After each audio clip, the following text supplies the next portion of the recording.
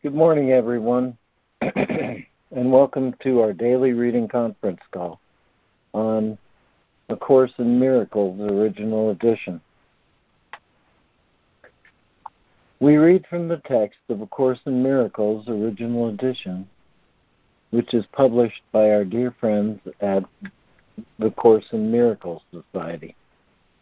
You can access an online copy of the original edition by going to jcim.net, where if you mouse over the link at top for the original edition, you will see the link to read ACIMOE.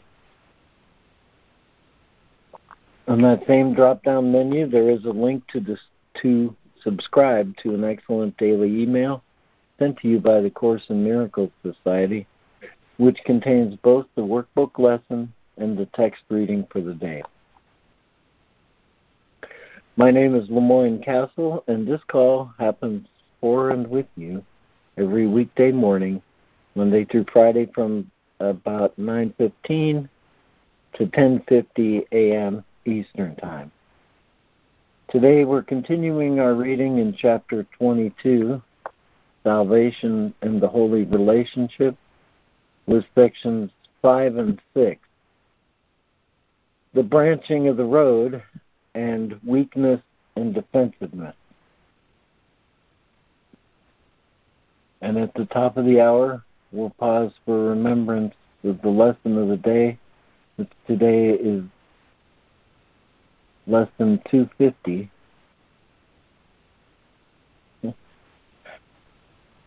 And let me get that name for you there. Lesson 250 is Let Me Not See Myself as Limited. All right, and with this and reading today, we have Lori, Jessica, Fran, Robin Marie, Micah, Karen, and Diana. Is there anyone else who's joined the call who would like to let us know? Maybe join the reading list or just let us know you're listening. Hi, Lemoyne. Jude settled. I can read. Thank you. Okay.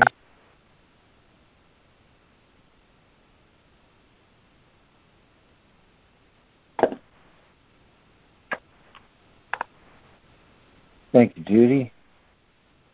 And, all right, well, I'm going to have to ask, because I have nothing prepared, I have to ask you, Lori, do you have an opening prepared for us this morning? Oh, I sure do. I don't, but with gratitude to Marion Williamson, I'd love to share this little thought.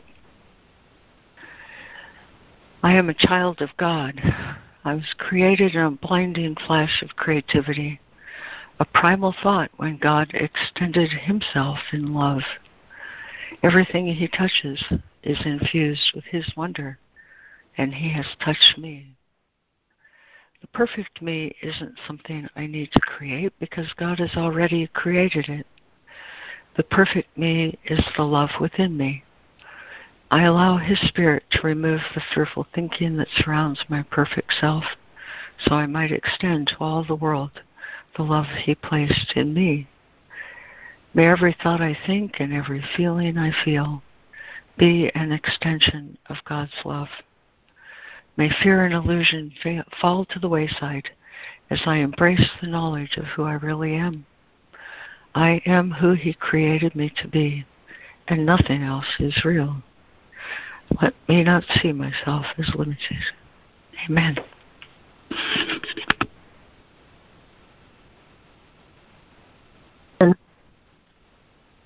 Thank you. Thanks for that. That was perfect. Thank you, honey. Yeah, thank you. That was a great find today. Thank you. Yeah, thank you, Lori.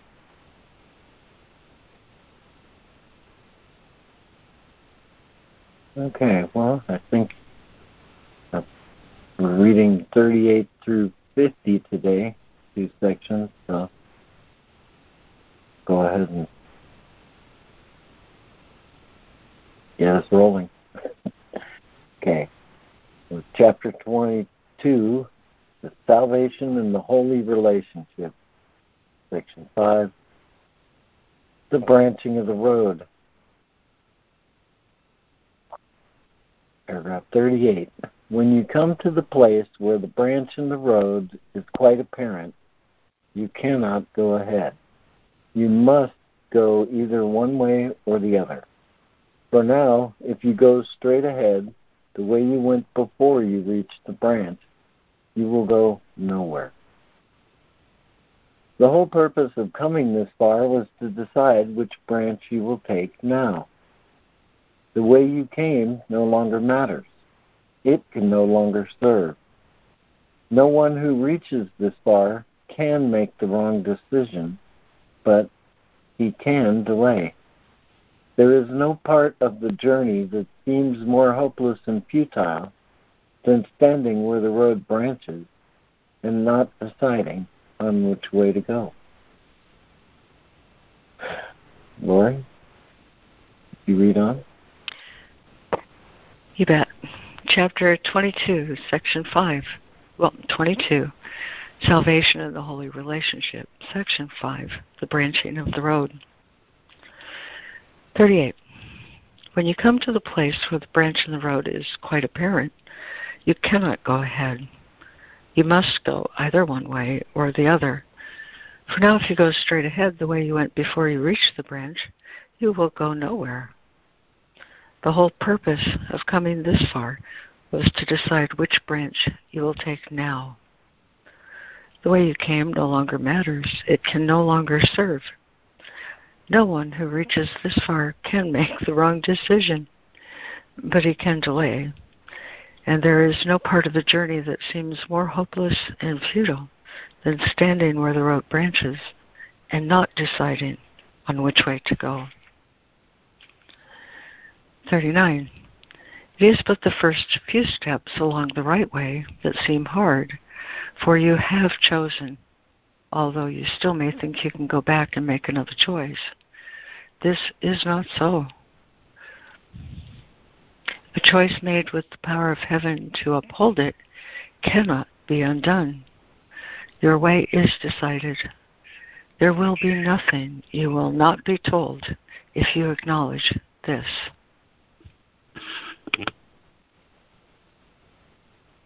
Thank you, Lori. And Jessica? 39. It is but the first few steps along the right way that seem hard, for you have chosen, although you still may think you can go back and make another choice. This is not so. A choice made with the power of heaven to uphold it cannot be undone. Your way is decided. There will be nothing you will not be told if you acknowledge this. 40. And so you stand here in this holy place before the veil of sin that hangs between you and the face of Christ. Let it be lifted. Raise it together, for it is but a veil that stands between you. Either alone will see it as a solid block, nor realize how thin the drapery that separates you now. Yet it is almost over in your awareness, and peace has reached you, even here before the veil. Think what will happen after. The love of Christ will light your faces and shine from them into a darkened world that needs the light. And from this holy place, he will return with you, not leaving it nor you. You will become his messengers, returning him unto himself. Thank you, Jessica. And Fran, you read 40 and 41? Yep. And so you stand here in this holy place before the veil of sin that hangs between you and the face of Christ. Let it be lifted. Raise it together. For it is but a veil that stands between you. Either alone will see it as the solid block, nor realize how thin the drapery that separates you now. Yet it is almost over in your awareness, and peace has reached you even here, before the veil. Think what will happen after. The love of Christ will light your faces and shine from them into a darkened world that needs the light. And from this holy place, he will return with you, not leaving it nor you. You will become his passengers, his messengers, returning him unto himself. 41. Think of the loveliness that you will see who walk with him, and think how beautiful will each of you look to the other. How happy you will be to be together after such a long and lonely journey where you walked alone. The gates of heaven open now for you. Will you now open to the sorrowful? And none who look upon the Christ in you but will rejoice. How beautiful the sight you saw beyond the veil, which you will bring to light the tired eyes of those as weary now as once you were. How thankful will they be to see you come among them, offering Christ's forgiveness to dispel their faith in sin. Thank you, Fran. Thank you. And Robin Marie?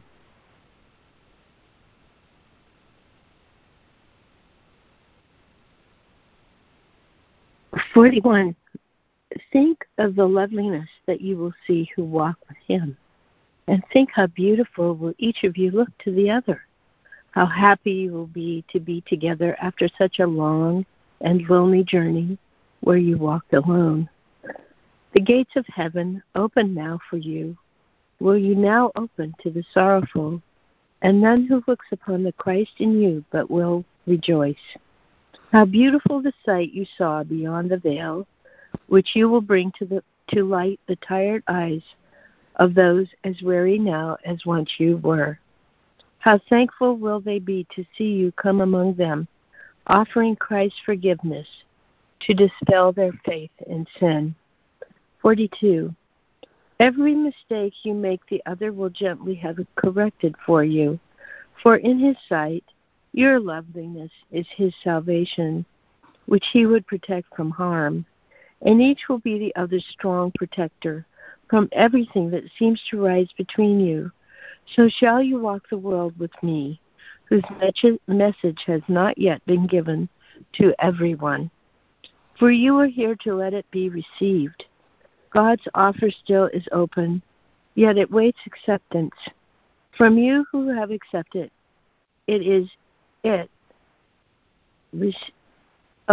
from you who have accepted it, is it received. Into your joined hands is it safely given. For you who share it have become its willing guardians and protectors.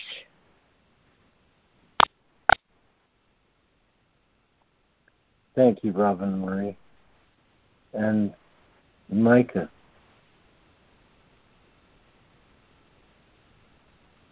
Okay. 42. Every mistake you make, the other will gently have corrected for you. For in his sight, your loveliness is his salvation, which he would protect from harm.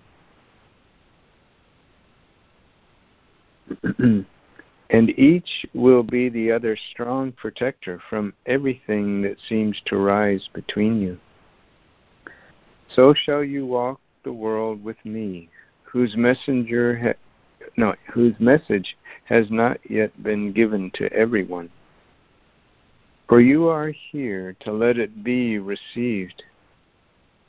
God's offer still is open, yet it waits acceptance. From you who have accepted it, is it received. Into your joined hands, is it safely given. For you who share it have become its willing guardians and protectors. 43. To all who share the love of God, the grace is given to be the givers of what they have received. And so they learn that it is theirs forever. All barriers disappear before their coming as every obstacle was finally surmounted, which seemed to rise and block their way before. This veil you lift together opens the way to truth to more than you. Those who would let illusions be lifted from their minds are this world's saviors, walking the world with their Redeemer and carrying his message of hope and freedom and release from suffering to everyone who needs a miracle to save him.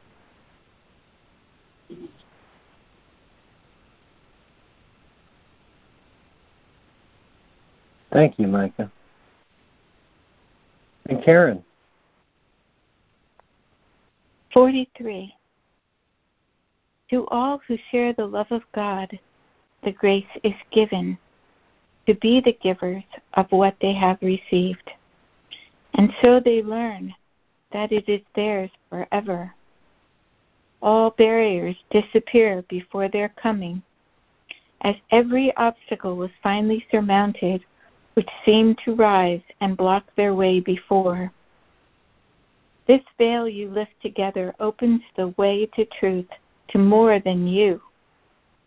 Those who would let illusions be lifted from their minds are this world's saviors, walking the world with their Redeemer and carrying his message of freedom and release from suffering to everyone who needs a miracle to save him. 44. How easy is it to offer this miracle to everyone? No one who has received it for himself could find it difficult. For by receiving it, he learned it was not given him alone. Such is the function of a holy relationship, to receive together and give as you receive. Standing before the veil, it still seems difficult, but hold out your joined hands and touch this heavy-seeming block, and you will learn how easily your fingers slip through its nothingness. It is no solid wall, and only an illusion stands between you and the holy self you share.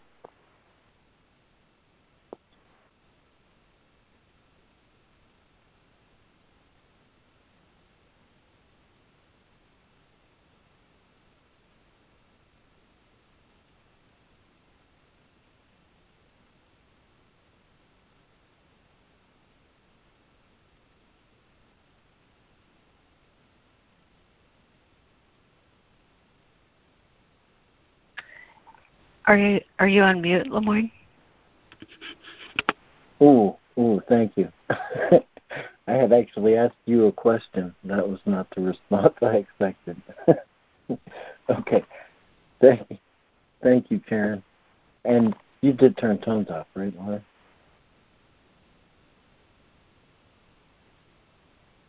Yes, I did. All right. Thank you. And so, Diana, would you read 44 and then roll into the next section? Okay, sure. 44. How easy is it to offer this miracle to everyone? No one has received it for himself could find it difficult. For by receiving it, he learned it was not given to him alone. Such is the function of the holy relationship, to receive together and to give as you received. Standing before the veil, it still seems difficult, but hold out your joined hands and touch this heavy seeming block, and you will learn how easy your fingers slip through its nothingness. It is no solid wall, and only an illusion stands between you and the Holy Spirit you share. And going into the next section, 5, weakness and defensiveness. Chapter 45. How does one overcome illusions? Surely not by force or anger, nor opposing them in any way. Merely the letting reason tell you that they contradict reality. They go against what must be true. The opposition comes from them and not reality. Reality opposes nothing. What merely is needs no defense and offers none. Only illusion need defense because of weakness. And how can it be difficult to walk the way of truth when only weakness interferes? You are the strong ones in this seeming conflict, and you need no defense. Everything that needs defense you do not want, for anything that needs defense will weaken you.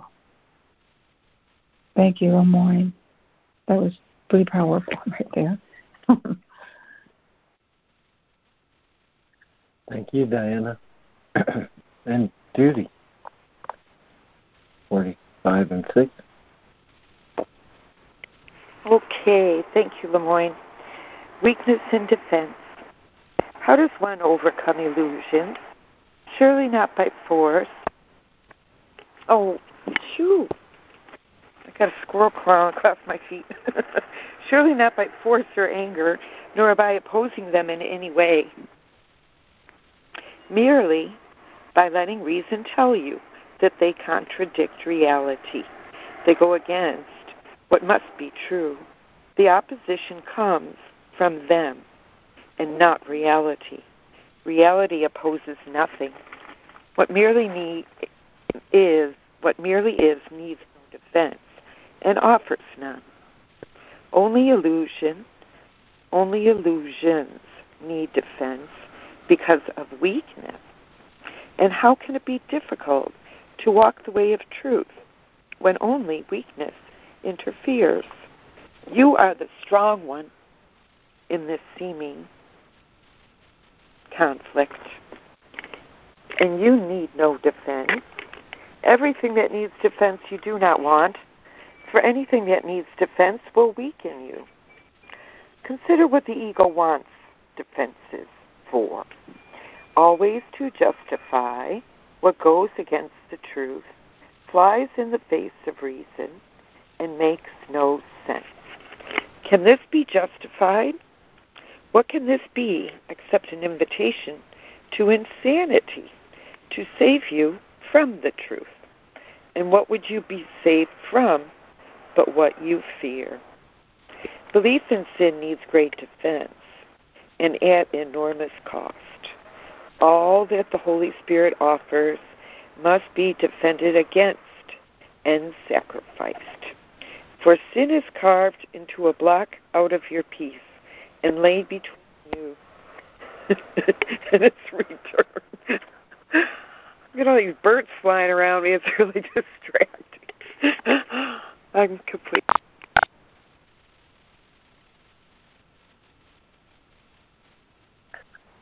Okay, I'll read the last couple sentences here. Yet how can peace be so fragmented? It is still whole, and nothing has been taken from it. Thank you, Judy.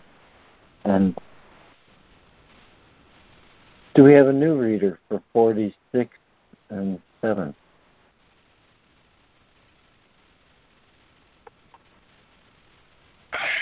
Yes, I will. Well, thank you, Ida. You're welcome. 46.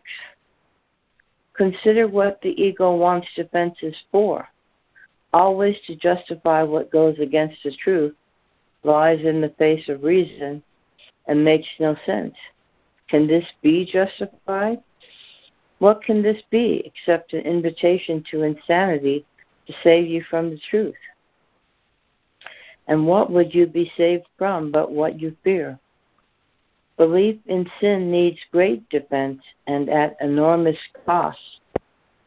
All that the Holy Spirit offers must be defended against and sacrificed. For sin is carved into a block out of your peace and laid between you and its return. Yet how can peace be so fragmented? It is still whole, and nothing has been taken from it. 47. See how the means and the material of evil dreams are nothing. In truth, you stand together with nothing in between. God holds your hands, and what can separate whom he has joined as one with him? It is your Father whom you would defend against. Yet it remains impossible to keep love out. God rests with you in quiet, undefended, and wholly undefending.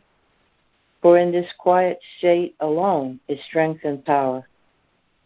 Here can no weakness enter, for here is no attack, and therefore no illusions. Love rests in certainty. Only uncertainty can be defensive, and all uncertainty is doubt about yourself. Thanks.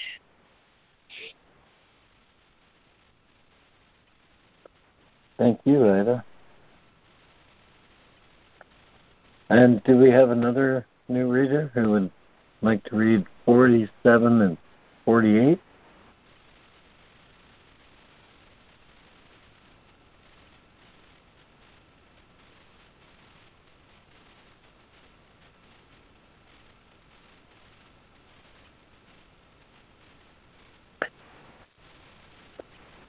Is there a new reader for 47 and 48?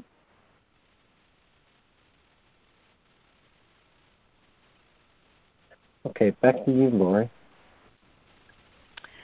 47. See how the means and material of evil dreams are nothing. In truth, you stand together with nothing in between.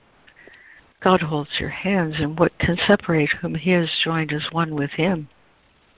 It is your Father whom you would defend against. Yet it remains impossible to keep love out. God rests with you in quiet, undefended and wholly undefending. For in this quiet state alone is strength and power. Here can no weakness enter, for here is no attack, and therefore no illusions. Love rests in certainty. Only uncertainty can be defensive, and all uncertainty is doubt about yourself. 48. How weak is fear, how little and how meaningless, how insignificant before the quiet strength of those whom love has joined. This is your so-called enemy, a frightened mouse that would attack the universe. How likely is it that it will succeed? Can it be difficult to disregard its feeble squeaks that tell of its omnipotence and would drown out the hymn of praise to its Creator, which every heart throughout the universe forever sings as one? Which is the stronger? Is it this tiny mouse or everything that God created? You are not joined together by this mouse, but by the will of God. And can a mouse betray whom God has joined?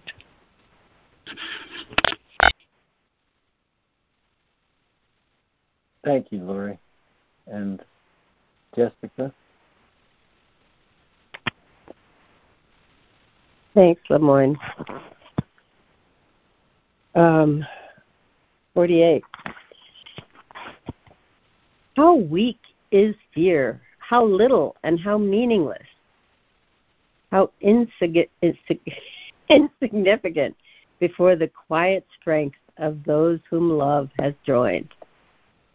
This is your so-called enemy, a frightened mouse that would attack the universe? How likely is it that it will succeed? Can it be difficult to disregard its feeble squeaks that tell of its omnipotence and would drown out the hymn of praise to its Creator, which every heart throughout the universe forever sings as one? Which is the stronger? Is it this tiny mouse or everything that God created? You are not joined together by this mouse, but by the will of God. And can a mouse betray whom God has joined? If you but recognize how little stands between you and your awareness of your union, be not deceived by the illusions it presents of size and thickness, weight, solidity, and firmness of foundation. Yes, to the body's eyes, it looks like an enormous, solid body, immovable as is a mountain. Yet within you there is a force which no illusion can resist. This body only seems to be immovable. This force is irresistible in truth. What then must happen when they come together? Can the illusion of immovability be long defended from what is quietly passed through and gone beyond?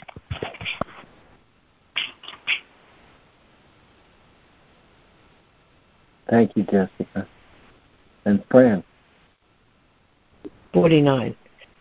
If you but recognize how little stands between you and your awareness of your union, be not deceived by the illusion it presents of size and thickness, weight, solidity, and firmness of foundation. Yes, to the body's eyes it looks like an enormous solid body, immovable as is a mountain. Yet within you there is a force which no illusions can resist. This body only seems to be immovable. This force is irresistible in truth. What then can happen when they come together? Can the illusion of immovability be long defended from what is quietly passed through and gone beyond? 50. Forget not what you feel when you feel the need to be defensive about anything. You have identified yourself with an illusion, and therefore feel that you are weak because you are alone. This is the cost of all illusions. Not one, but rests on the belief that you are separate. Not one that does not seem to stand heavy and solid and immovable between you and your brother. And not one that truth cannot pass over lightly and so easily that you must be convinced, in spite of what you thought it was, that it is nothing. If you forgive each other, this must happen. For it is your willingness to overlook what seems to stand between you that makes it look impenetrable and defends the illusion of immovability. Thank you, Fran. And I'm just going to go ahead. Robin Marie, would you read 50? Yes. 50. Forget not when you feel the need arise to be defensive about anything. You have identified yourself with an illusion, and therefore feel that you are weak because you are alone. This is the cause of all illusions. Not one, but rests on the belief that you are separate. Not one that does not seem to stand heavy and solid and immovable between you and your brother. And not one that truth cannot pass over lightly and so easily that you must be convinced, in spite of what you thought it was, that it is nothing. And if you forgive each other, this must happen. For it is your unwillingness to overlook what seems to stand between you that makes it look impenetrable and defends the illusion of its immovability.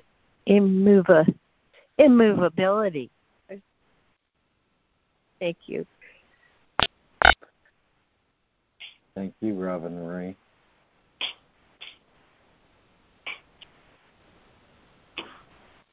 And so, well, at least partly from my delay, don't have a lot of time before the top of the hour, but I'm going to attempt a short recap of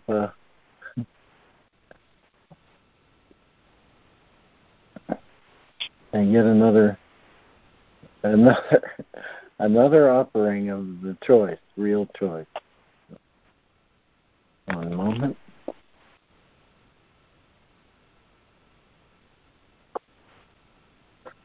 Okay. From 38, when you come to the place where the branch in the road is quite apparent, you cannot go ahead. You must go either one way or the other, which may be going nowhere.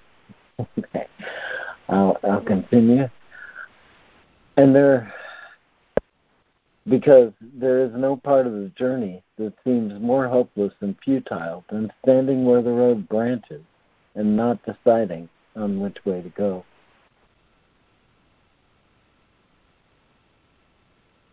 It is but the first few steps along the right way that seem hard, for you have chosen, although you still may think you can go back and make the other choice. This is not so. A choice made with the power of heaven to uphold it cannot be undone. Your way is decided. And so you stand here in this holy place before the veil of sin that hangs between you and the face of Christ. Let it be lifted. Raise it together, for it is but a veil that stands between you. There you go, Kat.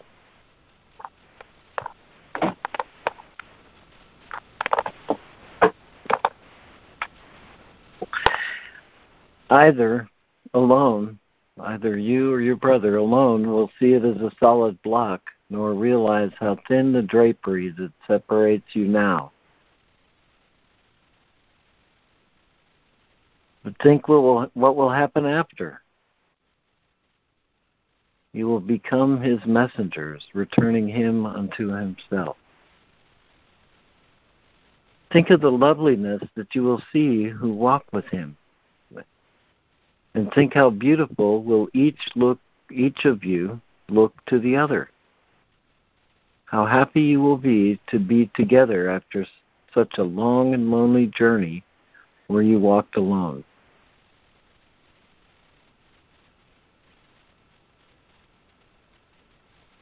And how thankful will all others there be to see you come among them, offering Christ's forgiveness to dispel their faith in sin.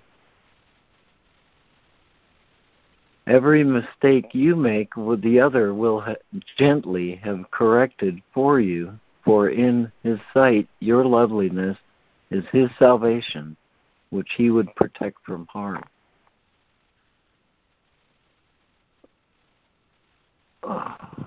So shall you walk the world with Christ, whose message has not yet been given to everyone, for you are here to let it be received.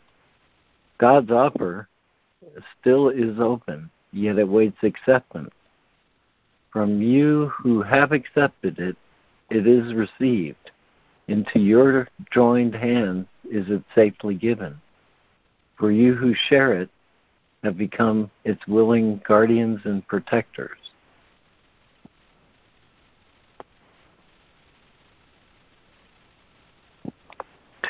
To all who share the love of God, the grace is given to be the givers of what they have received, and so they learn that it is theirs forever.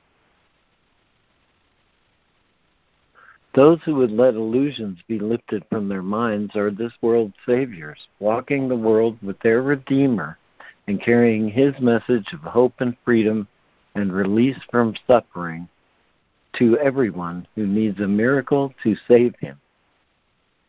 How easy is it to offer this miracle to everyone? No one who has received it for himself could find it difficult. For by receiving it, he learned it was not given him alone. Such is the function of a holy relationship, to receive together and give as you received. And only an illusion stands between you and the holy self you share. How does one overcome illusions? Surely not by force or anger, nor by opposing them in any way, merely by letting reason tell you that they contradict reality. Consider what the ego wants defenses for, always to justify what goes against the truth, flies in the face of reason, and makes no sense. Can this be justified? What can this be except an invitation to insanity to save you from the truth? And what would you be saved from but what you fear? How can peace be so fragmented? It is still whole, and nothing has been taken from it. See how the means and material of evil dreams are nothing. In truth you stand together with nothing in between. God holds your hand, and what can separate whom he has joined as one with him? It is your Father whom you would defend against, yet it remains impossible to keep love out. And I add, or keep it in. God rests with you in quiet, undefended, and wholly undefending, for in this quiet state alone is strength and power. Here can no weakness enter, for here is no attack, and therefore no illusion. Love rests in certainty. Only uncertainty can be defensive, and all uncertainty is doubt about yourself. How weak is fear, how little and how meaningless, how insignificant before the quiet strength of those whom love has joined. This is your enemy, a frightened mouse.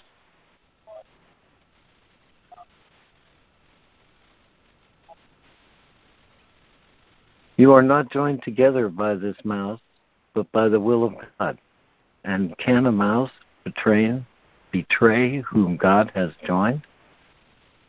If you but recognize how little stands between you and your awareness of your union, be not deceived by the illusions it presents. This body only seems to be immovable. The force is irresistible in truth. This force within you which no illusions can resist. What must happen when they come together? Can the illusion of immovability be long defended from what has quietly passed through and gone beyond? Forget not, when you feel the need arise to be defensive about anything, you have identified yourself with an illusion. And therefore you feel you are weak because you are alone. This is the cost of all illusions. Not one but rests on the belief that you are separate. Not one that does not seem to stand, then, heavy and solid and immovable between you and your brother. And not one the truth cannot pass over lightly, and so easily you must be convinced, in spite of what you thought it was, that it is nothing. If you forgive each other, this must happen, for it is your unwillingness to overlook what seems to stand between you that makes it look impenetrable and defends the illusion of its immovability.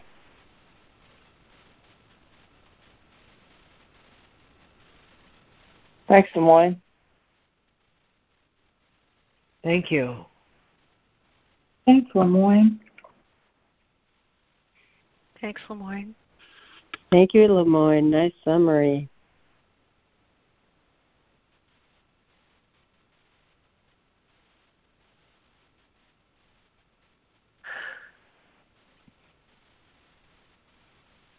Well, thank y'all.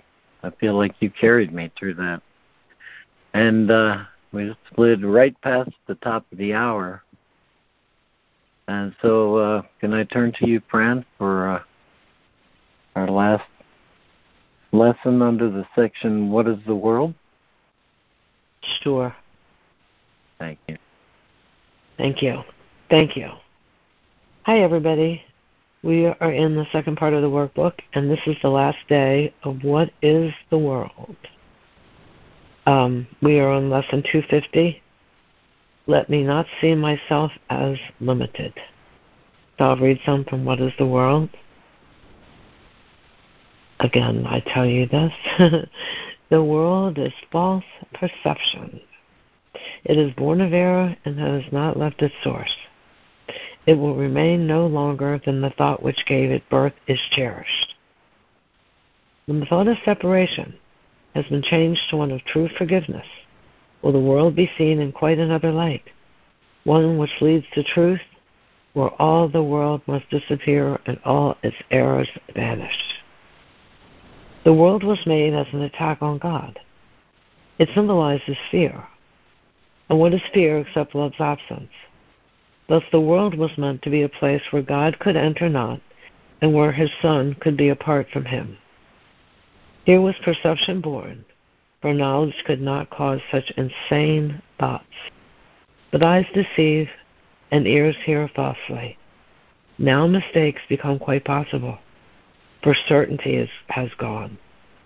The mechanics of illusions have been born instead, and now they go to find what has been given them to seek.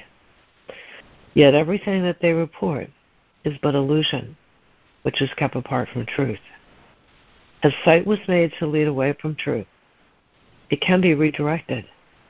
Sounds become the call of God, and all perception can be given a new purpose by the one whom God appointed Savior to the world. Follow his light, and see the world as he beholds it. Hear his voice, alone in all that speaks to you, and let him give you peace and certainty, which you have thrown away, but heaven has preserved for you in him. Let us not rest content until the world has joined our changed perception. Let us not be satisfied until forgiveness has been made complete. And let us not attempt to change our function. We must save the world, for we who made it must behold it through the eyes of Christ, that what was made to die be restored to everlasting life. Now we'll go to the lesson.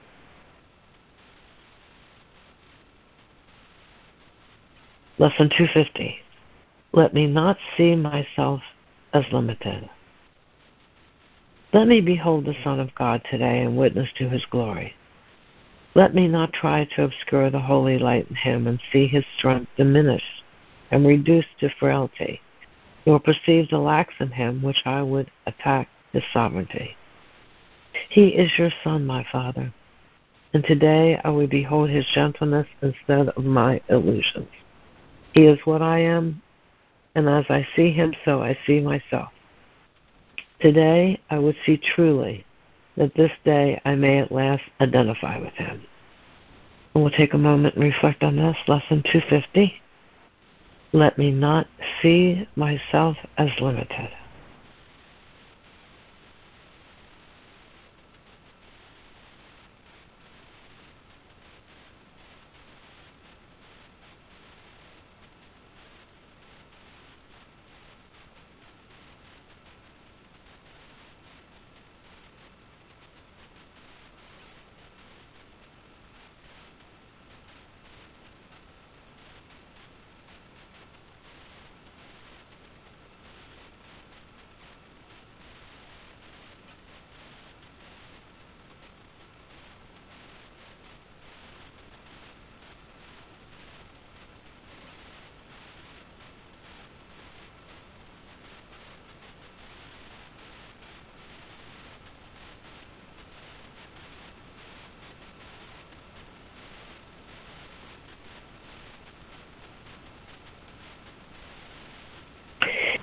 He is your Son, my Father, and today I would behold his gentleness instead of my illusions. He is what I am, and as I see him, so I see myself. Lesson 250. Let me not see myself as limited. Amen. Amen. That's beautiful. Amen. Thank you, Fran. Thank you, Fran. That is beautiful. Oh, thank you, guys.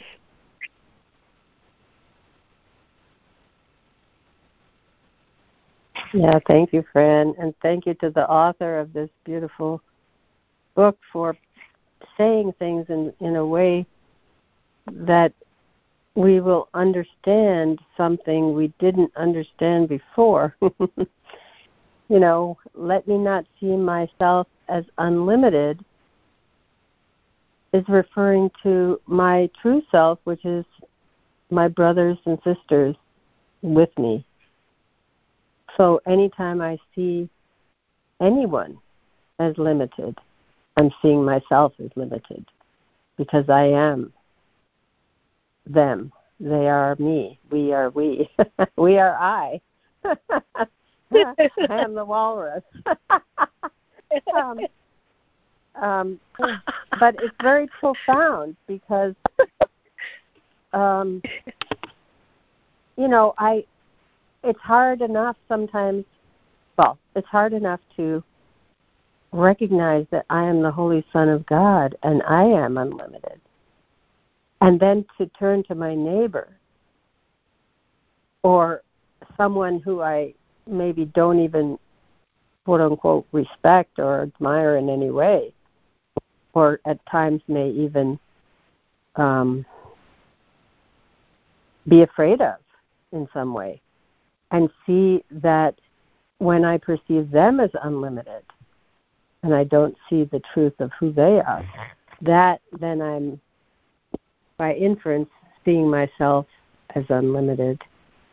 This is a very beautiful lesson, and I really enjoyed experiencing the expansion that it offered me.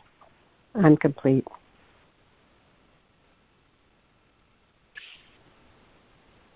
That was beautiful, Jessica. Thank you. Thank you, Jessica. Yeah. Thank you, Jessica.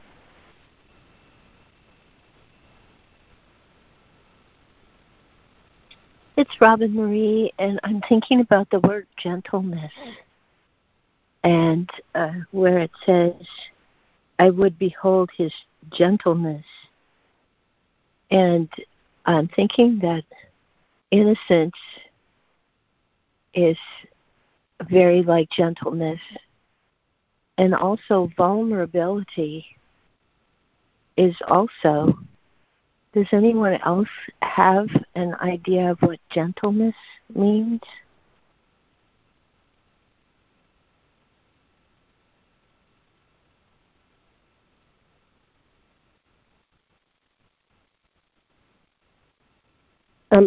This is Jessica. On the lesson call this morning, Reverend Pam had us read from the Manual for Teachers, the section about characteristics of God's teachers, and one of them being gentleness. So that one was very helpful. I don't know if I can summarize it, but it might be nice to read that. I don't know if someone would like to do that. How about you? Would you like to? Bring it. Okay, I can do it. I just have either read or your summary. Fran will help, I guess. Okay, I can do it. I just have to find it on my Kindle here, which is okay. I can do that. Let's see. Okay. What are the characteristics of God's teachers, and Gentleness. Okay. Harm is impossible for God's teachers. They can neither harm nor be harmed. Harm is the outcome of judgment. It is the dishonest act that follows a dishonest thought. It is a verdict of guilt upon a brother, and therefore on oneself. It is the end of peace and the denial of learning. It demonstrates the absence of God's curriculum and its replacement by insanity. No teacher of God but must learn, and fairly early in his training, that harmfulness completely obliterates his function from his awareness. It will make him confused, fearful, angry, and suspicious. It will make the Holy Spirit's lessons impossible to learn. Nor can God's teacher be heard at all except by those who realize that harm can actually achieve nothing at all. No gain can come from it. There's one more paragraph in the gentleness section. Do you want me to read that? Yes, because that describes what gentleness is. Yeah. Okay. Therefore, God's teachers are wholly gentle. They need the strength of gentleness, for it is in this that the function of salvation becomes easy. To those who would do harm, it is impossible. To those to whom harm has no meaning, it is merely natural. What choice but this has meaning to the sane? Who chooses hell when he perceives a way to heaven?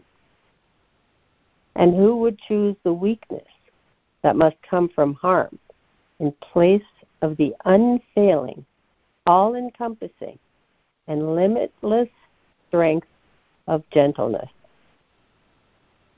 The might of God's teachers lies in their gentleness, for they have understood their evil thoughts came neither from God's Son nor his Creator. Thus have they joined their thoughts with him who is their source, and so their will, which always was his own, is free to be itself.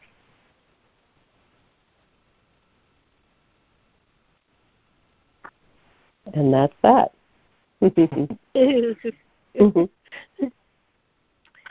you, Jessica. It didn't quite answer what I was asking, but it did also.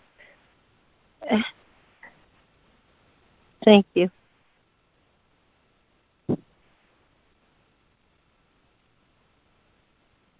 Maybe I can just say that to me, what gentleness means is that, you know, he mentions harm a number of times in that section, and it's the absence of harm, which means that I am not going to force anything.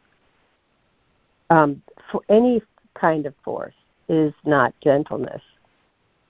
Any kind of like imposing my will in an oppositional way or in a, you know, manipulative way or any kind of like effortful way is not gentle. You know, if you try to fit up something together that doesn't go together and you push really hard, you're going to break something. And gentleness would discover very quickly that something doesn't go in one place, but it does go someplace else, and somebody isn't going to go the way you want them to go, but they might go, you know, if you allow them the ease of being gentle, you'll find out what is the right path. I don't know if that made sense. Thank you. I'm complete. That's a great strength of love. Yeah. It's strength. Gentleness is strength. It's a strength to be able to wait and be patient to let love work. Yes, thank you. Just thinking, I'll be thinking about this all day probably. It's beautiful. Thank you, Robin Marie. And lesson 265 is a really good place for the mind to rest on that question. And that lesson is creation's gentleness is all I see. Very beautiful. Thank you.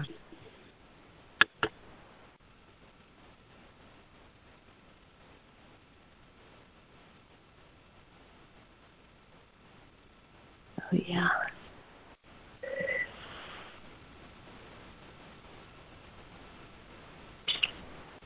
This is Micah. I'll be leaving here shortly, so I want to do a quick share. Hopefully it's not too long. And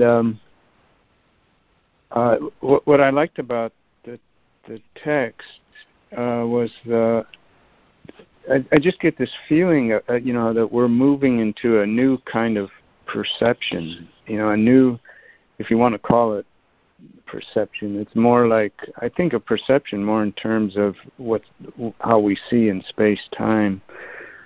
But it's almost like a vision. We're moving into a new kind of vision of, Jesus says, you think that what you do not see does not exist. And this leads to the denial of spiritual sight. And this whole section was, to me, it was highlighting this movement into, the Christ, into our shared consciousness, which is a different kind of vision. And where I a couple times during the reading, I went to this quote that, for me, it creates very often created the first shift out of looking at just form. But it says, reality is changeless. Reality is changeless. It is this that makes it real and keeps it separate from all appearances. It must transcend all form to be itself. It cannot change. So I would sit I sit and this morning I was doing it too. But what's here that is not changing? What's surrounding me right now that is not changing? And my eyes get soft. They stop looking at form and they start to move into an energetic awareness of the spacious self more. I just want to highlight this quote again. I've read it a few times, but it keeps coming to me from the Course of Love, to seek the face of God, even in the form of Christ, is to seek for what is forever without form. To truly see is to begin to see the formless. To begin to see the formless is to begin to understand what you are. And there was another one. And then so much of this section was about the holy relationship of going beyond the brother's body. Like he talks of it beautifully here in paragraph 49.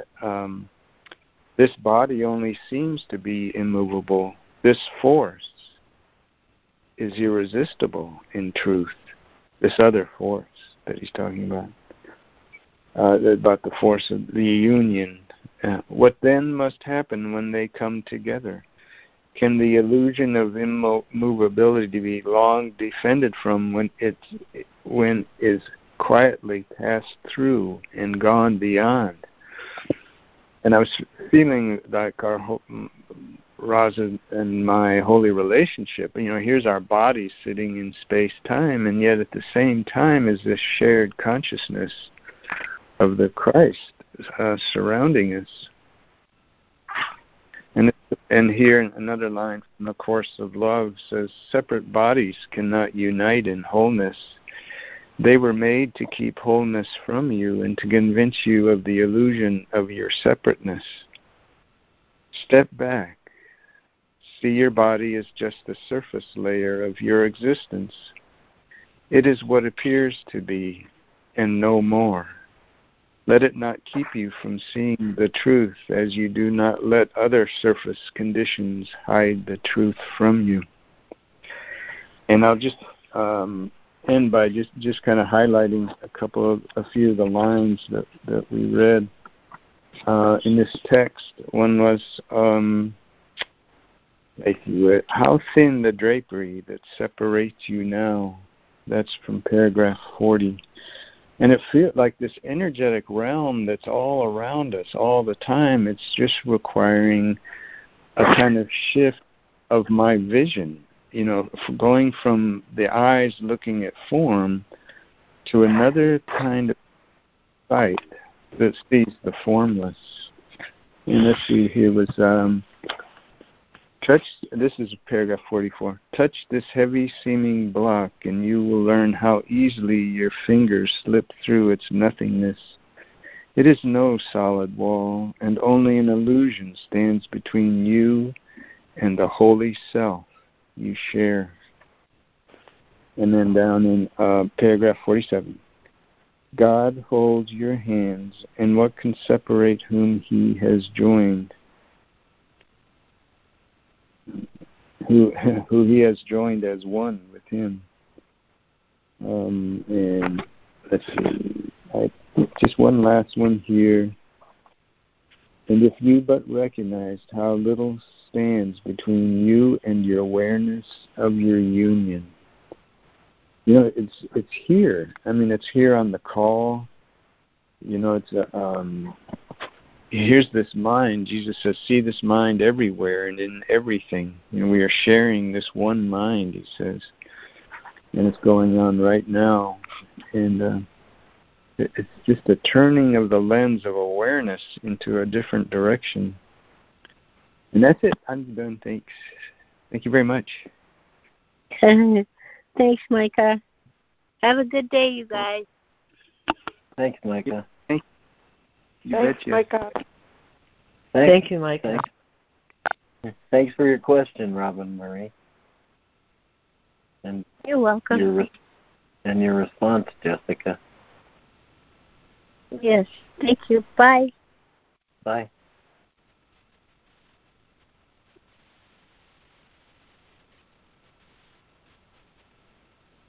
Hi, I love that word, gentle. Hi, everybody. It's Judy.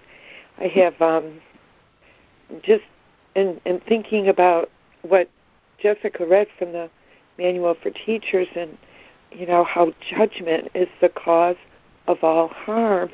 And I was thinking of Jesus in the Bible when the woman who committed adultery was going to be stoned by the crowd, and he picked up the stone and he said, "You who have not sinned, cast the first stone." And everybody walked away. And I think that, for me, JC is the model in all of this. And only because I know some of the stories from the Bible that are simple, childlike stories that take all the, I think I'm so smart in how intellectual the course is. It's like a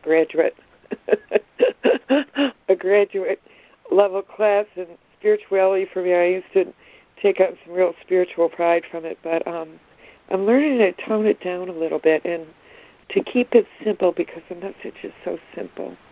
And the lesson that says we will not limit ourselves or think of others as being limited, because how I think of myself, I think of others, and I would treat others the way I would have myself be treated, and that lesson of gentleness is so sweet to me. I think it really has an equalizing, humbling kind of effect on my being when I think about it, think upon it, and how everybody's equal and deserving and worthy of being loved. Every living thing that God created, and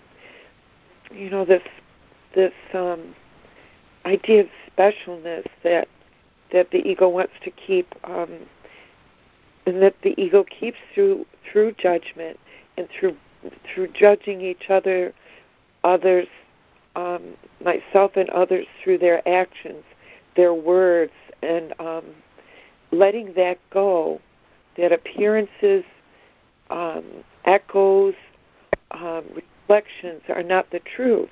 They're a step removed from the truth of who we are, which is changeless and perfect. And thank you, Lori, for bringing that lovely thing from Marianne Williamson this morning, because it just blasts with the celebration of us as created as God created us. You know, that no matter what we think we are, we're mistaken, because until we really know the truth of who we are, we're just illusions battling illusions, images battling illusions, and we're getting close to that above the battleground part of the text, which really sort of lit a light bulb in my holy mind about, you know, where all the conflict is and where all the battles are, and in the world. Thank you, Fran, for your dedication to this call and bringing us the lesson closing in on, you know, the world was made in order to validate the bodily experience, that my eyes needed something to see. You know, that perception happened when we became bodies. It wasn't until we became bodies. So the body is the great deceiver. What I think I know through the body is the great deceiver. And the understanding that we're not who we think we are is huge in this text. Believing the absolute truth of how God created us to be one mind and one heart. And that's what we know when we look at each other and see each other suffering, and we say, no, this can't be. I can't accept this. Let me help you. I love you. I want you to feel happy and joyous and free. It's so natural how we were created to be with and for each other.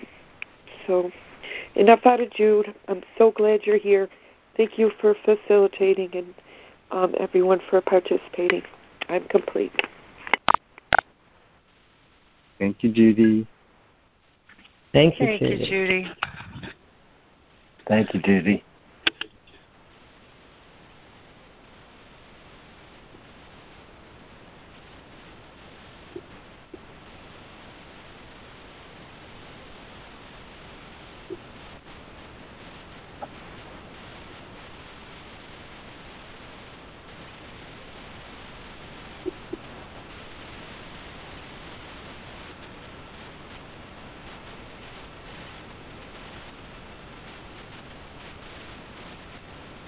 I got to share this in my enthusiasm this week. I'm looking down, catching up with words. My three favorite words this week on my billboard are limitlessness, universal, and eternity. And those are qualities, likeness, in God's likeness and quality, what we are. So learning to identify with our true identity. This is what I'm working on this weekend, and focusing on putting attention on that instead of letting my experience be layered with perception of form and judgment and discriminating differences and all that. Seeing everything as the same, holy, united oneness, wholeness of God. So thanks, Mike. I always love it that you continually and consistently bring up the truth of who we are. Thank you. I'm complete.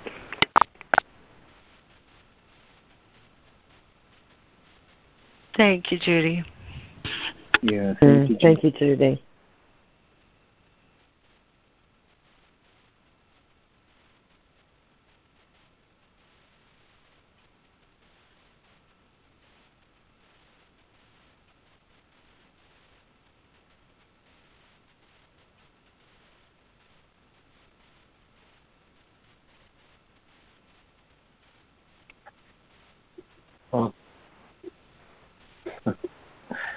Maria's gone. I just want to thank her again for that question and where it led.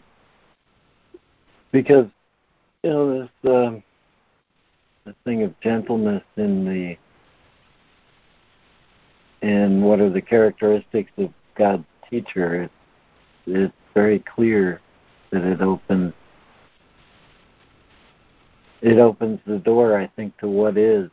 But what, at least myself, I get the thing. I want to carve it into blocks and build a wall out of it when the truth is that it is and will always be whole. And so this is just cast myself into a prison, right? That I built out of these blocks carved out of the truth and the attempted defense against what is. And I really like, after the section on gentleness, the next sentence is, joy is the inevitable result of gentleness. Gentleness means that fear is now impossible.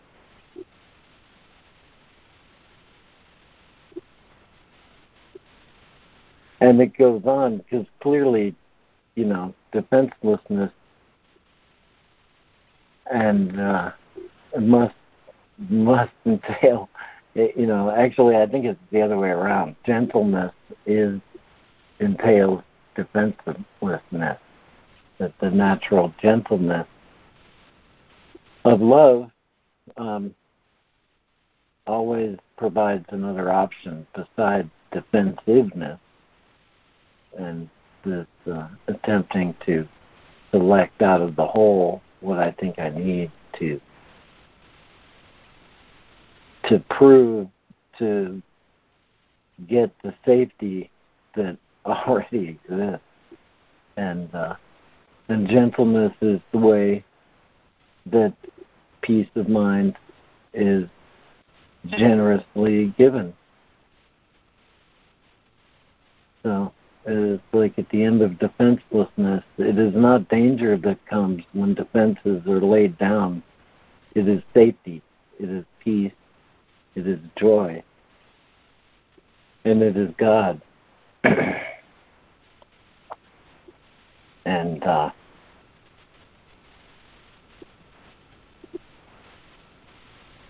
I want to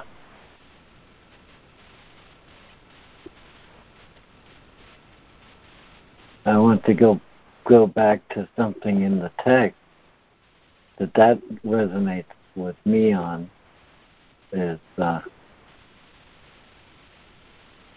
which is again is a description of gentleness, is what it is, the access to the holy instant, right? So from chapter 15:45, the holy instant is the Holy Spirit's most useful learning device for teaching you love's meaning. For its purpose is to suspend judgment entirely. And that is an entry into gentleness. And then it makes it clear judgment always rests on the past, and it's impossible without the past. But without the past, we think we don't understand anything. But in gentleness, and make no attempt to judge, because it will be quite apparent to you that you do not know what anything means. You are afraid of this because you believe that without the ego, all would be chaos. Yet I assure you that without the ego, all would be love. And, gentleness is both the access and the expression to something other than weakness and defensiveness. Anyway, I'm complete. Well, thanks for that. Thank you, Lemoyne. Thank you. That was great. Yeah, that was really great. Thank you, Lemoyne.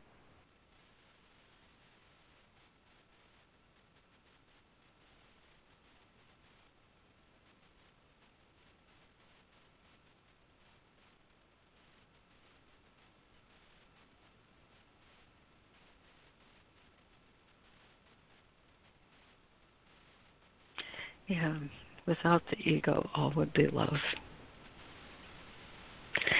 Morning, everyone. This is Lori. What a great reading, and what a superb lesson. So often, the lesson and the reading lift up and support each other. And this lesson,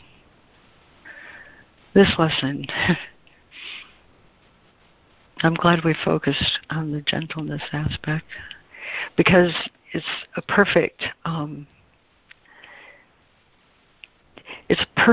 illustration of how he takes something I understand and turns it slightly into a different light that reveals my misunderstanding. Like the word force that he uses in paragraph 49. The ego thinks of the word force as something oppositional, struggles against, involves conflict. Force that overcomes by virtue of superior strength. But these two sections and this lesson today invite me to a different understanding, especially the way he highlights it in paragraph 49. Within you there is a capital F force, which no illusions can resist. What could that possibly be but love? What could be stronger than love? In the presence of love, conflicts disappear. It's irresistible, this love of God. And so the branching of the road is an appeal to recognize the gift that's been given in the holy relationship. I mean, what is a holy relationship except something that is an open-armed, open-eyed, open-handed invitation for love to make of it what it will, rather than what two egos would have preferred in specialness. And so Holy Spirit takes that gift of two minds that agree to follow truth rather than separation of ego, and instills in it, gives it the gift of love. Christ's vision is what that is. And so these two, as it says in that last paragraph of that section, these two discover their capital S self, the self that they both share, the shared identity of Christ that rises up out of this gift of willingness to separate from the ego, this gift of willingness to give illusions to truth. I read these two sections this morning. I was just overwhelmed with 3 lessons. And, I have a really good time doing that sometimes, reading a section and then asking my mind to recall what lesson is best reflected in this reading.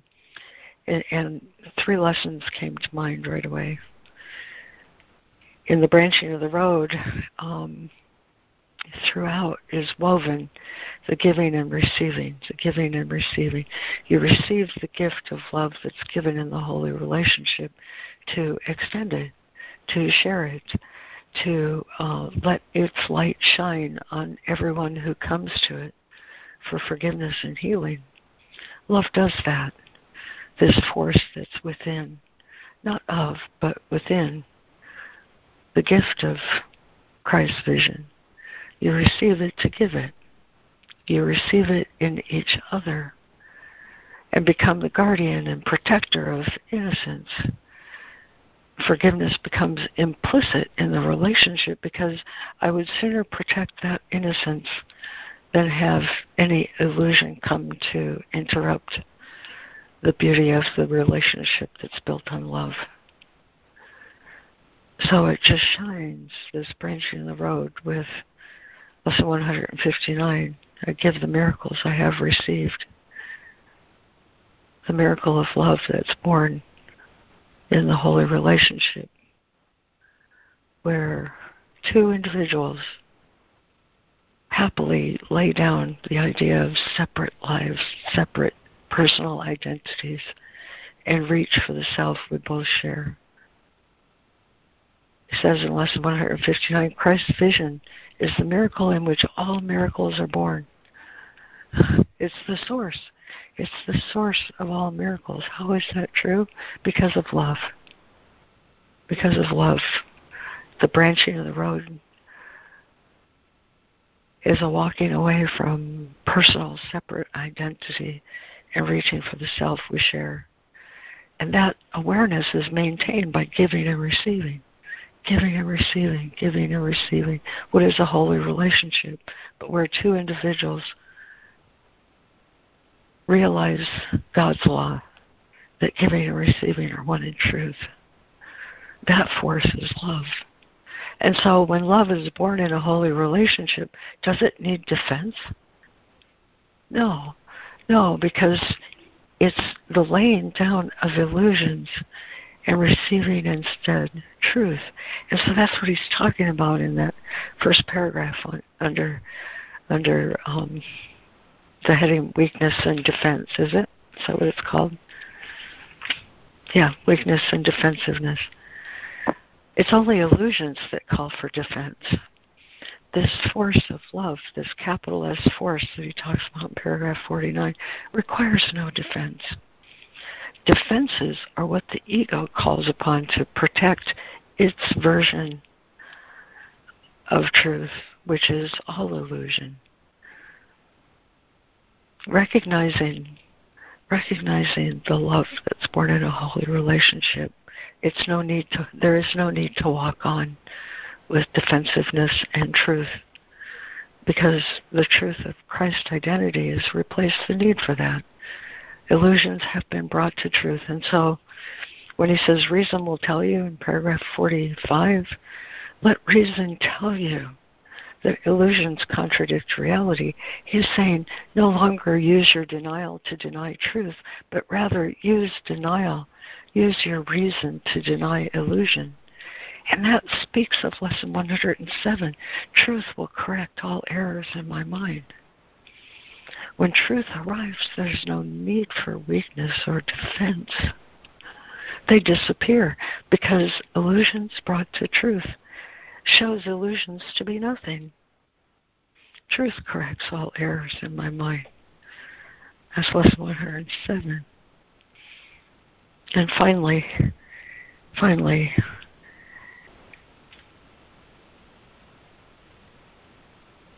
this lesson today, Lesson 250, let me not see myself as limited. This capital S force of love is unlimited in its power to save, unlimited in its power to heal. Love is what God is. And this lesson today says love is what you are. He is what I am, and as I see him, so I see myself. In the love boat, where Christ is at the rudder and in the sails, that's this force.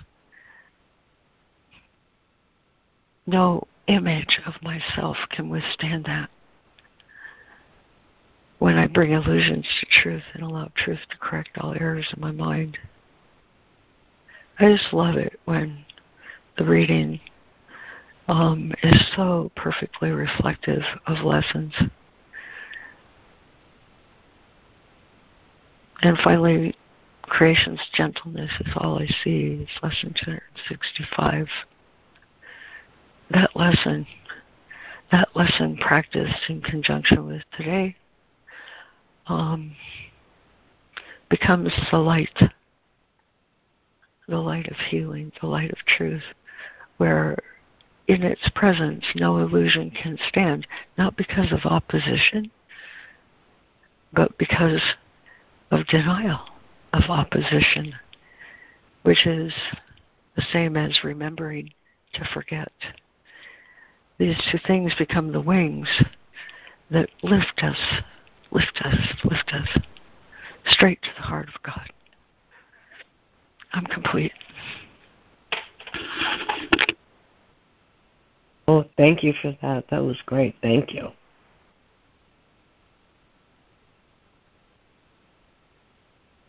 Thank you, Lori. Beautiful clarity. Thank you, Lori. It's a beautiful reading. It's so beautiful. You'd think it's the end of the chapter, but that's tomorrow.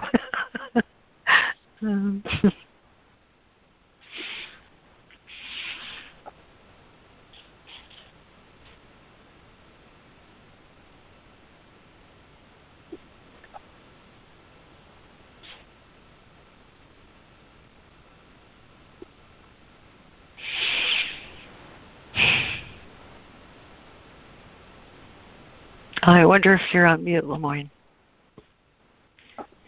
I was. I just wanted to thank you for completing that circuit of what comes out of gentleness, and how, that strength is not, and it's a strength that takes no effort, that it just arises in the acceptance of what is.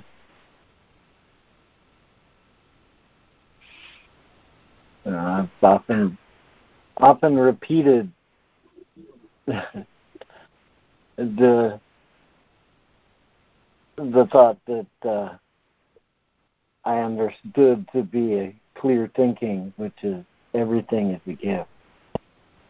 But in that thought, really there is all of a return, a return to our strength through gentleness. And if everything that happens is either an expression of love or a cry for love, then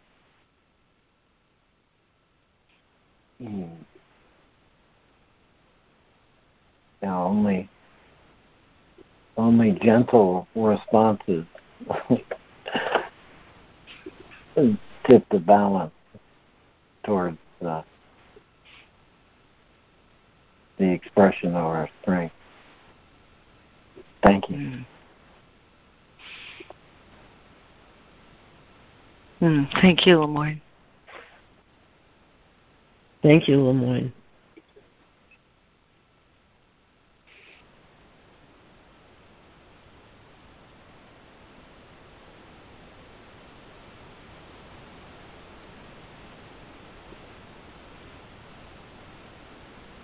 Well, I get all relaxed into this, and the call will get longer and longer. But I think we're at the end of our allotted time. Do you have a closing to offer, Lori? Oh, I do. I really love this one today. It's from chapter 31. In light of, I will not see myself as limited. Behold, your role within the universe. To every part of true creation has the Lord of love and life entrusted all salvation from the misery of hell. And to each one has he allowed the grace to be a savior to the holy ones, especially entrusted to his care. And this he learns when first he looks upon one brother, as he looks upon himself and sees the mirror of himself in him. Thus is the concept of himself laid by, for nothing stands between sight what he looks upon to judge what he beholds. And in this single vision, he sees the face of Christ and understands he looks on everyone as he beholds this one.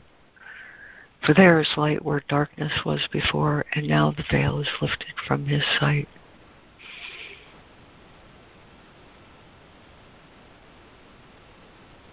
To every part of true creation has the Lord of love and life entrusted all salvation from the misery of hell. Oh, let me not see myself as limited. Amen.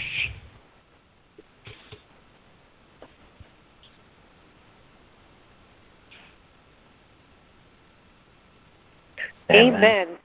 Glory. Yeah. Thank you, everyone. It's a beautiful call in the morning. Thank you. Well, thank you all. Thank you, guys. If I press the right button here, well, the call will continue.